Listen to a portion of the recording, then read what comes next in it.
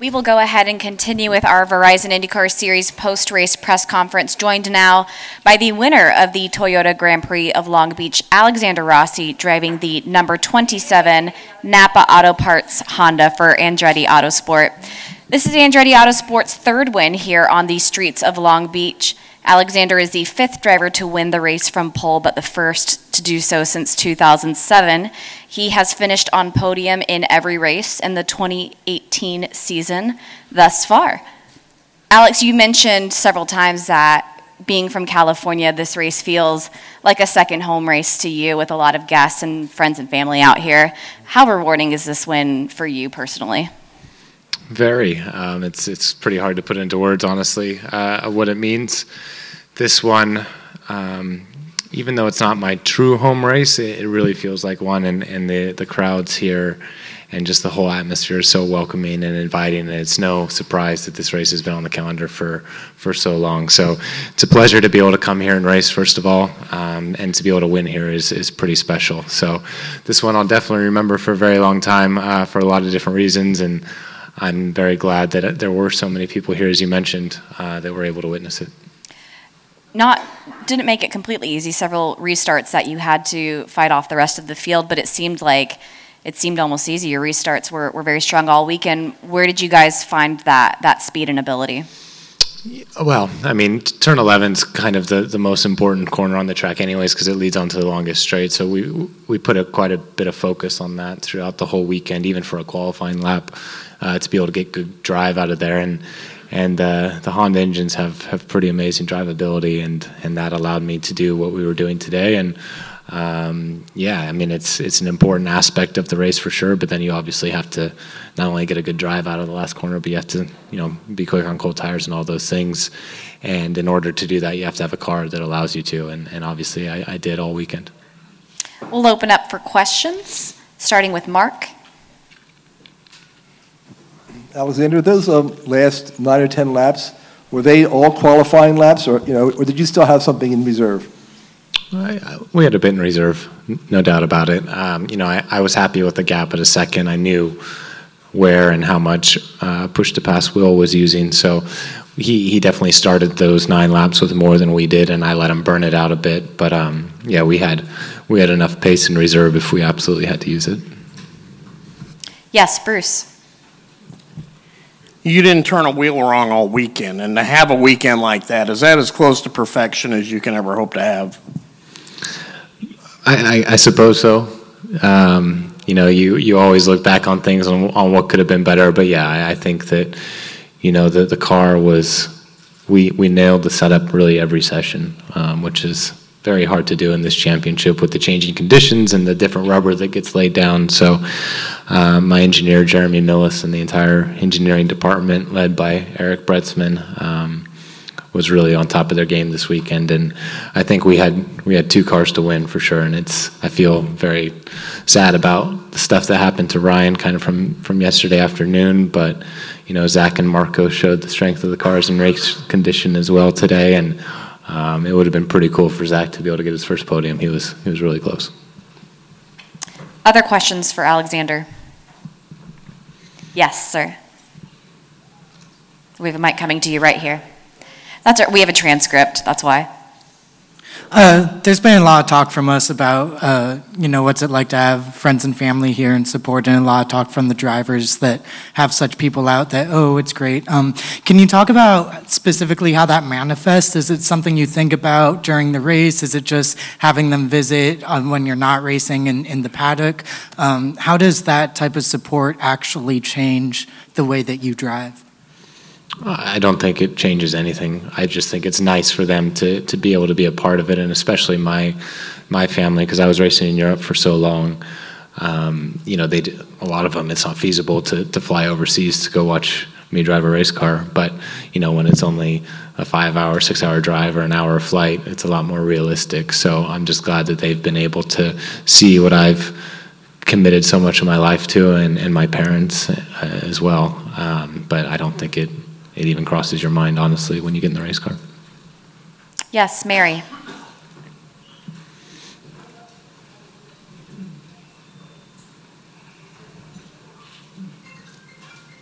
pardon my voice, but you've driven in Formula One, you drove the car from last year, and now this new Universal kit. Can you talk about how enjoyable it is to drive this car over the other two types you've driven?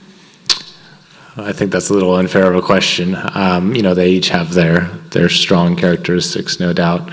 But I think that this car, you can really play with the limits of it, which is nice for us. It allows us to kind of overextend a little bit and still be able to reel it back in without a huge consequence, which is nice, and it's a lot of fun. And the easiest way I can describe this year's car, I think, is from a physicality level, the actual pure strength you have to have is down because there's just not as much downforce, so the wheel isn't as heavy.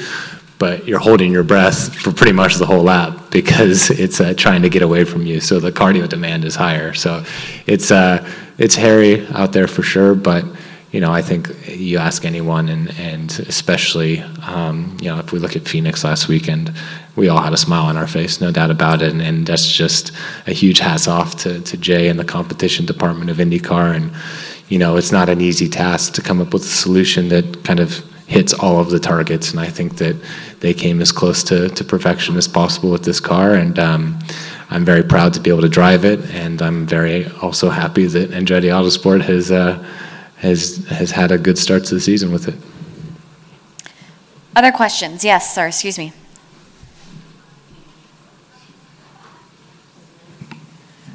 Congratulations. Apart from your dominance this weekend, the other thing most talked about is the pass by Sébastien Bourdais, lap 60-61, I think. I'm sorry, the what? When Sébastien Bourdais passed like 3 cars in lap, have you... I've seen nothing. No, that was the question I was going to ask. Okay. No. Yes, sir. So you wanted Indy and Watkins Glen and Long Beach. Those are 3 good ones, huh? Yeah. Is that your question? That was pretty much the question, yeah. What does it mean to you? I realized that when I was told on the podium that was the case, and that's pretty spectacular. I certainly hope I haven't peaked too early with those 3. But yeah, no doubt about it. I mean, that's if you're gonna hit the wish list, those are the 3. And yeah, I don't really have anything more to say than it's kind of hard to believe and hard to understand, and it's something that we'll definitely take a lot of time to appreciate. But we don't have that much time to appreciate it because this series just likes to keep us going. So we're on track here in another 4 or 5 days, and you're only as good as your last time on track. So we'll have to go reprove ourselves again on Friday. Jeff, and then we'll go Mark and Maria. Do we need a new microphone with Jeff? Oh, there we go. Jeff Gluck from jeffgluck.com. I know so much of success has to do with the team and the car and all that, but as a driver, have you done anything to raise your game that can explain all these great results that you're having? Is your confidence higher? Are you in better shape? Anything like that? No. Sorry. It's literally the exact same as it's been. Mark? Alex, the global CEO of Honda was here this weekend. I believe he was out on the podium. Did he? Was he happy, and did he say anything to you? He was happy, man. I mean, that's huge for us to be able to have him come over to this race and to have a Honda car on pole and 2 of the 3 cars on the podium be Honda cars. That's fantastic for all of us that are obviously supported by the manufacturer and HPD, and everyone at Honda works so hard to give us the best opportunity to go out and win races, and it's been a pleasure to be a part of their team and their success starting in 2016. It's a true privilege to be able to drive for them, and I'm glad we were able to put on an awesome show for him today. Maria, up here in the front. Alexander, Will kind of talked about the fact that he thinks that the competition in IndyCar this year is at a higher level. Do you feel that way as well? If you can elaborate on that. For sure. I mean, I think last year it was definitely at a very high level. I think I know this is the most competitive championship I've ever participated in. And, when you add in the guys who the Scott Dixons and the Will Powers of the world, and I mean guys that just all they know is winning. And then you combine it with obviously drivers who are massively talented like Rob and Jordan King and these rookies who are making an impression. Zach Veach drove from P17 to 4th today, which is huge. So I think you have talent across the entire board. I would absolutely agree with Will on that, and it's great. I mean, I think it creates a very good show for the fans, and it makes all of us, it demands perfection. It demands us to be on top of our game, and you can never rest on your laurels. You got to keep pushing. Sir, did you have a question? No. Okay. Other questions for Alexander? Yes, sir, here in the front. Thank you. Congratulations. Just minutes ago, former IndyCar champion Will Powers admitted that you are proving this year. Formula E? No.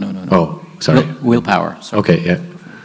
He admitted and said that you are the man to beat this year. How does it make you feel, and what reaction to that? That's cool, but we'll see next weekend, right? I mean, like I said before, you're only as good as your last time on track. So until we hopefully are in the fight for a championship in Sonoma and we can come away with that, then everyone else is the person to beat as well. Yes, sir, in the front.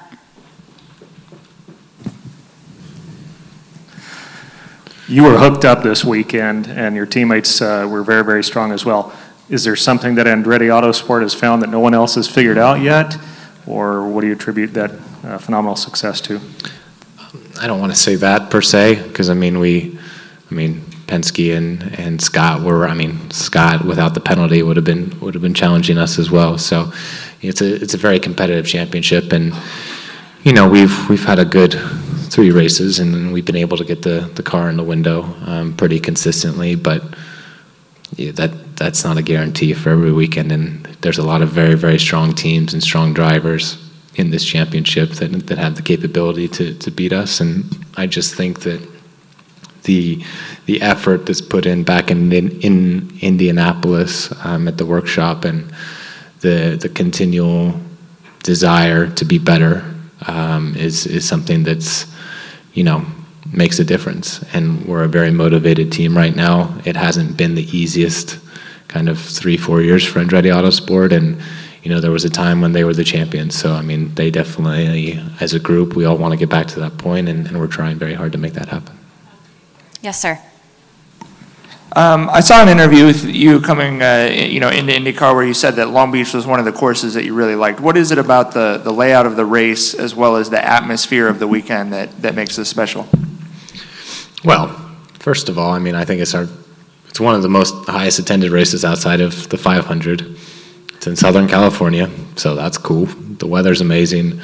It's just a huge energy and buzz about the entire facility, and the event does such a good job of hosting us, and there's different championships racing, and beyond that, the actual flow of the circuit is awesome. You have a lot of street tracks where it's a lot of kind of slow, awkward corners at times, and you can't really get into a rhythm, whereas here, you can almost treat it like a road course. Obviously you have the walls and the bumps and the lack of grip sometimes, but the flow that you can get in as a driver is very much similar to a classic road course, which is a lot of fun.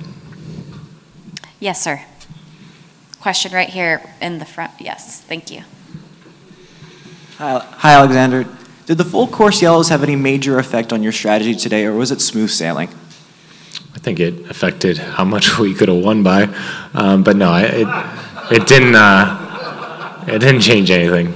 We were fortunate that the yellows didn't come out at a bad time, and they had come out once we had already stopped or whatever. So the only thing that it did was, took away my gap that I had. But at the end of the day, that doesn't really matter. And as long as you're still able to stay in the right position, it all it becomes irrelevant at that point.